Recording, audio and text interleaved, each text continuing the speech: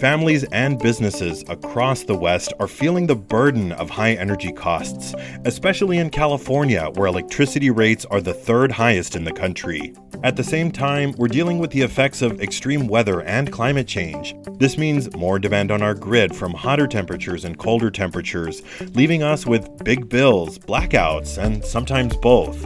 In fact, California has had more blackouts than any other state over the last 2 decades, and in 2022 alone, the state accounted for almost 25% of all power outages nationwide. So what can policymakers do to make our energy more reliable and more affordable? How can California build an energy grid for the future?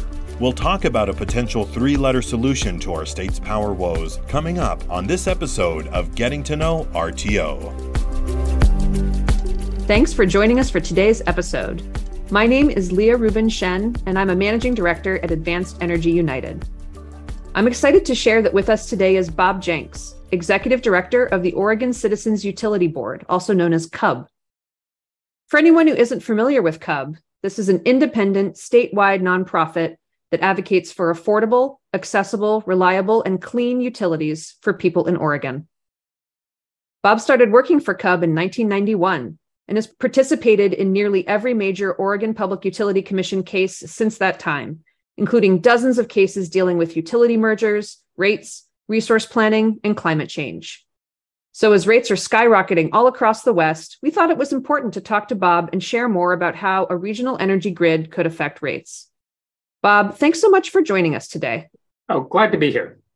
I'm excited to get into some of these topics. So as you know, for the most part, states in the West don't currently participate in a regional electric grid or a regional transmission organization. Can you talk a little bit about how ratepayers are affected by electricity rates under the current system? Yeah, under the current system, each utility has to solve all its problems on its own. And the consequences of that have been rates have been going up pretty dramatically. Here in Oregon, we've seen our major 2 utilities both coming off increases about 20%.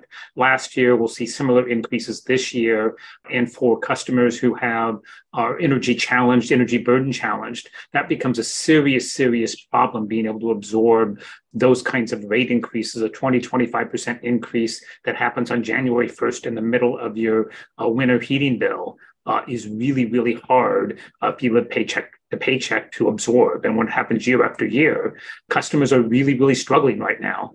And some of those rate hikes are really come from the consequences of it's pretty inefficient for every utility to have to transition to 100% clean energy, deal with the cost of intermittency, dealing with the cost of storage and other things to try to handle that intermittency, deal with the transmission necessary to bring new resources to serve its territory. And so we're building up these isolated, inefficient systems rather than trying to do something that may be more efficient and at a lower cost.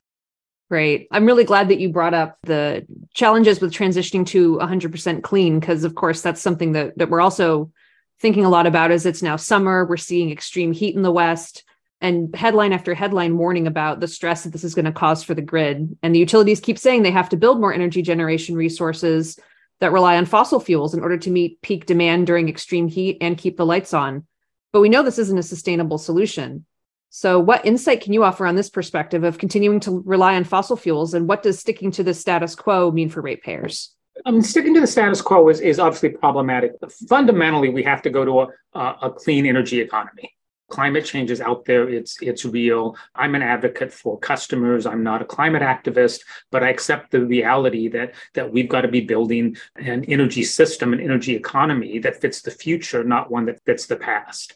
And it's problematic. You mentioned sort of how do we deal with this huge demand in summer and summer heat waves. Summer is actually relatively easy, because we do know that on hot days, you have solar power being generated. We know with battery storage, we can move that solar power from the late afternoon to the early evenings when people turn on the air conditioners. What scares the heck out of me as a consumer advocate is winter space heating needs. We don't have solar output at 6 a.m. in January 15th. We regulate periods in the winter. We'll have 4 or 5 days with no wind or very little wind. And those tend to correspond with the coldest day that we have in the Northwest. Battery storage that lasts days is not really an option right now. There is pumped hydro, other things that are potentially out there.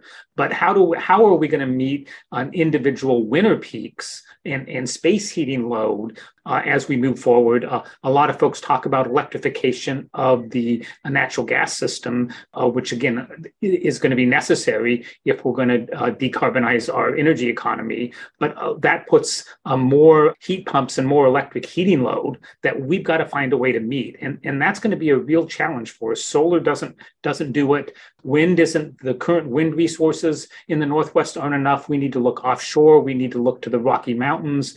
We need to get a much wider footprint in order to manage our winter heating load. And that's going to take transmission, that's going to take sharing, and that's really going to take a regional grid. Great. Well, as you know, conversations about establishing a regional grid in the West are gaining momentum. California Governor Gavin Newsom recently expressed his support for working together regionally. A couple of years ago, both Colorado and Nevada passed legislation to require the utilities to join regional energy grids. And if I recall, Oregon also passed a bill requiring the state to study the issue. So, this is a conversation that's happening in multiple places. You mentioned that an RTO could really sort of help meet some of these needs as we increasingly electrify. And how could that really change the dynamic for ratepayers in the West? It should lower the costs. I mean, to me, the benefit of a regional grid is it brings in efficiencies that each individual utility doesn't have on their own. And that should lower cost overall in the system. And if we're lowering costs across the West, then that should translate into lower electric bills for the kinds of residential customers that I represent. In this part of the country, we're slow in the late 90s, early aughts, when a lot of the country was moving towards RTOs and regional grids. In the Pacific Northwest, we were slow to jump on that bandwagon. A lot of us saw that as something that was sort of good, but not necessarily something that was necessary. But at the time, we were still coming off of a really robust hydro system. We built up the hydro system. We overbuilt hydro generation for decades from the 30s through the 60s in the Northwest. We have the federal hydro system, but a lot of our utilities have huge hydro systems. Idaho Power does, Avista does. Public power utilities like Douglas County PUD in Washington has huge hydro resources. British Columbia has huge hydro resources. And what it meant was when I started in the 90s, we didn't worry about capacity. We didn't worry about ever meeting peak load. When we did resource planning, it was about how much energy do we need on an annual basis. And knowing if we have enough energy on an annual basis, the hydro system can move it around. The hydro system can meet those peaks and we'll be fine. It really wasn't until the last decade or two where we've started to have to think about capacity and how do we meet those peak resources. So that really, I think, is part of why we in the Northwest have been slow to do this. But I also think the hydro system shows some of the real value of this. We have immense hydro resources here. A lot of that's used simply to serve energy. It's not used for capacity. And the amount of energy in a hydro system can vary widely from year to year. We have an 80% of normal hydro years. We have 120% of normal hydro years. So there's how much energy they produce, but they have an immense amount of capacity that they can produce at their peak. And right now, we don't utilize that capacity very well. The reservoirs are storing energy, the snowpack's storing energy, but what we really need, what a regional market would do is that it would allow us to monetize that capacity, to recognize that if I use hydro now, I'm not going to have that available later when that capacity may be more valuable. So there's a lost opportunity, and start to try to monetize that in a way that creates real benefits for our utilities in this region who have those hydro resources, and incent them not to simply use it to serve a data center at 3 a.m. When there's other power available, but utilize it to best serve really the capacity needs of the West. And it's really is one big, huge freaking battery. And we do not utilize it enough in this region, yet alone utilize it across the Western United States. It sounds like at least partly what you're talking about here is that, as we, sort of get a broader footprint over which we can share these resources, you can kind of have more flexibility about what resources you use when and sort of diversify. And so, you can use the hydro when that's, kind of what's really available. But if the sun's shining really, a lot in the Southwest, then maybe that's a time to use more solar. So could you kind of talk about how the resources might diversify more if we have a broader market? Yeah, no, that's exactly it. I mean, we could utilize, you got the whole California duck curve that everyone's been talking about for more than a decade. When there's excess solar coming out of California, we should back down on the hydro system and utilize that and save that hydro. That hydro is stored energy, and save that for later. And then have, when you have a summer peak issue, we ought to be able to utilize that. Now, to do that well, we need more transmission across the West. And we need somebody who's planning and allocating and dispatching these resources across that wider footprint. And that's really what regionalization is about. It's about putting in transmission, not to serve the needs of each individual utility, because that won't add up to the best regional solutions, but look at what are the right transmission corridors, where do we need it to meet regional needs, and then have somebody dispatching those resources in a way that best serves folks across the country, recognizing that, again, there's payments back for those. It's not, if the hydro from my utility is being used to serve a needed peak in California after the sun goes down, that's okay, because I'm being compensated by it. And in a time I may need power, the power is going to be a cheaper price. And so overall, my utility comes out ahead, which leads to lower rates. We're serving those capacity needs and those peaking needs around the West. And everyone's leaning on each other. We have a different set of resources than California does, a different set of resources than the Southwest. Wyoming and Montana have some great wind resources. And if we can solve sort of transmission and other costs, Northern California and Southern Oregon have a tremendous offshore wind potential. So there's different resources across the West, and what really works better when you can have a mixture of them. We're never going to do very well serving Oregon customers with just Oregon solar and Oregon wind, because there's times when we don't have the wind blowing here, we don't have the sun shining here, but across the West, there's likely to be wind blowing just about any time. There's likely to be sun shining just about any time. And if we can, again, have a good system where we're sharing those resources, we should end up with a much more efficient system, and we should end up with significantly lower costs. Yeah, no, that all makes a ton of sense. It sounds like, the benefits that you've outlined here include the cost savings, but then also sort of the increased reliability that you get from being able to draw on a wider range of resources. So given all of those potential benefits for ratepayers, I am curious as to why some advocates have been hesitant to endorse regionalization. Do you have any insight as to why some of your peers, some other ratepayer advocates are not endorsing regional grid collaboration as a priority strategy? Oh, yeah, no, there's a variety of different reasons, but I think probably in my mind, the biggest problem with regionalization is a loss of power. I will be less powerful if an RTO, if we go to a regionalization. When you're doing things by state, I'm a statewide consumer advocate. I don't practice outside of Oregon. And in Oregon, I'm a big fish. I represent residential customers. Oregon statute, Oregon law allows me to intervene in any PUC proceeding to represent customers, to go to the legislature to represent customers. If I call up a PUC commissioner, they'll return my call. Legislators sometimes call me with questions on issues. It's exciting, and it makes me feel important. Whereas if an RTO comes, I'm just one of several consumer advocates in the West. Oregon's not a very big state. We're at 1/10 the size of California. We're not the big kahuna here at all. And so I'm going to have less power. I'm going to have less influence. The RTOs tend to be dominated by sort of special interests, big, powerful folks in the region who have big utility bills, or trying to sell power, or trying to build transmission lines or other things. And around the country, if you look at consumer advocates around the country, they hate their RTOs. Their RTOs aren't accessible. They're arrogant. They're large. They're hard to deal with. They're complicated. They're not located in the state, so you've got to travel for meetings. There's all kinds of problems. But that's all separate from the issue of, do they create efficiencies and lower costs? And ultimately, if I have to give up some of my power and influence to get lower costs in a more rational electric grid and a cleaner environment in face of climate change, then that's a sacrifice I'm willing to make. But that really, in my mind, is what some of this comes down to, is I lose power and influence, but the people I represent benefit.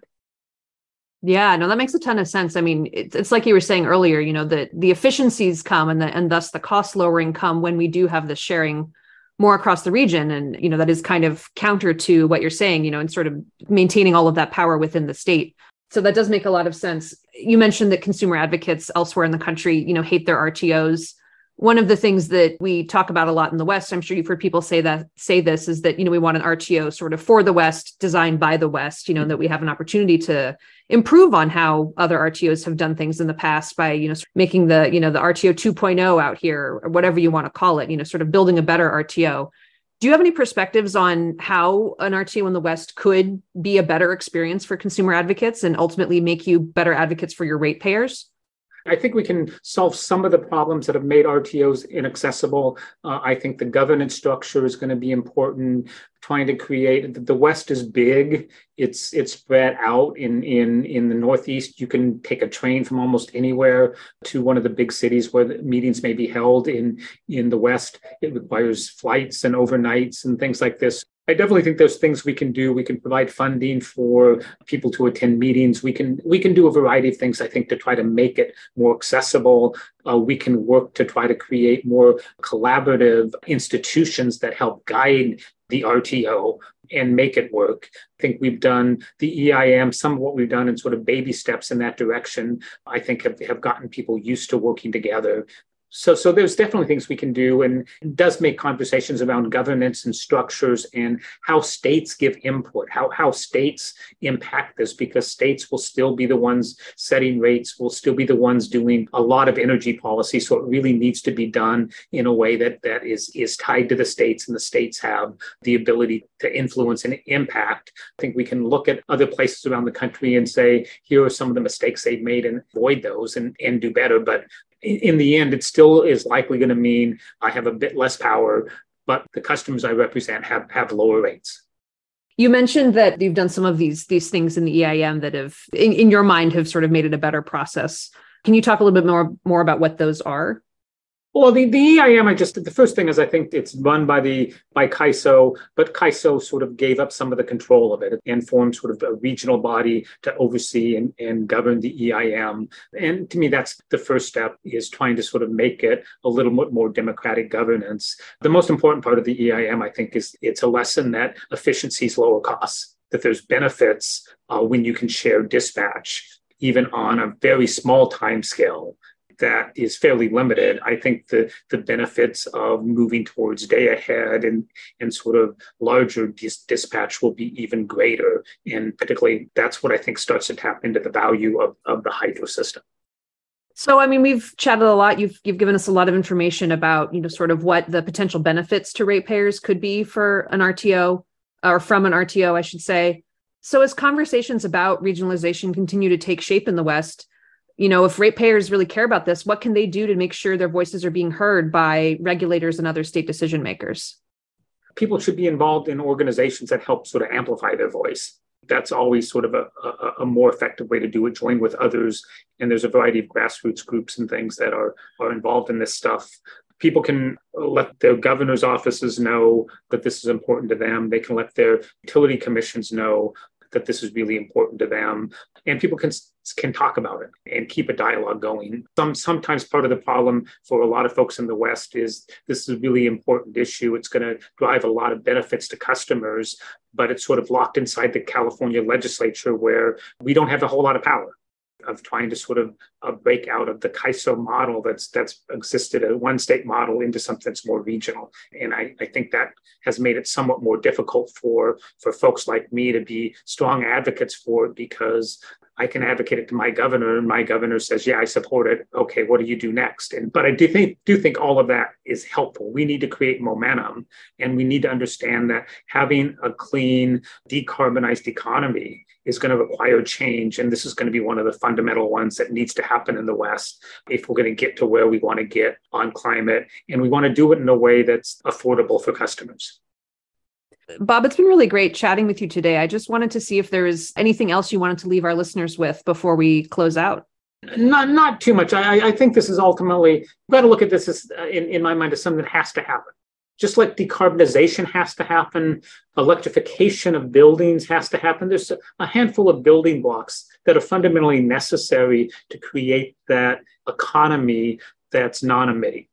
And this is just fundamentally one of them. And so we need to roll up our sleeves and get this done, because this is one of the building blocks that make other things possible. Absolutely. Couldn't agree more. We are just about out of time for today's episode. I'd like to thank Bob again for joining us. Bob, we really appreciate your time and for offering your perspective on these issues. Great. I'm glad to. Again, my name is Leah Rubin Shen, and you've been listening to Getting to Know RTO. Thanks so much, and we'll catch you next time. Getting to Know RTO is edited and produced by Advanced Energy United. You can subscribe to this podcast wherever you listen to your favorite shows, and don't forget to turn on automatic downloads to get the latest episodes as soon as they're aired.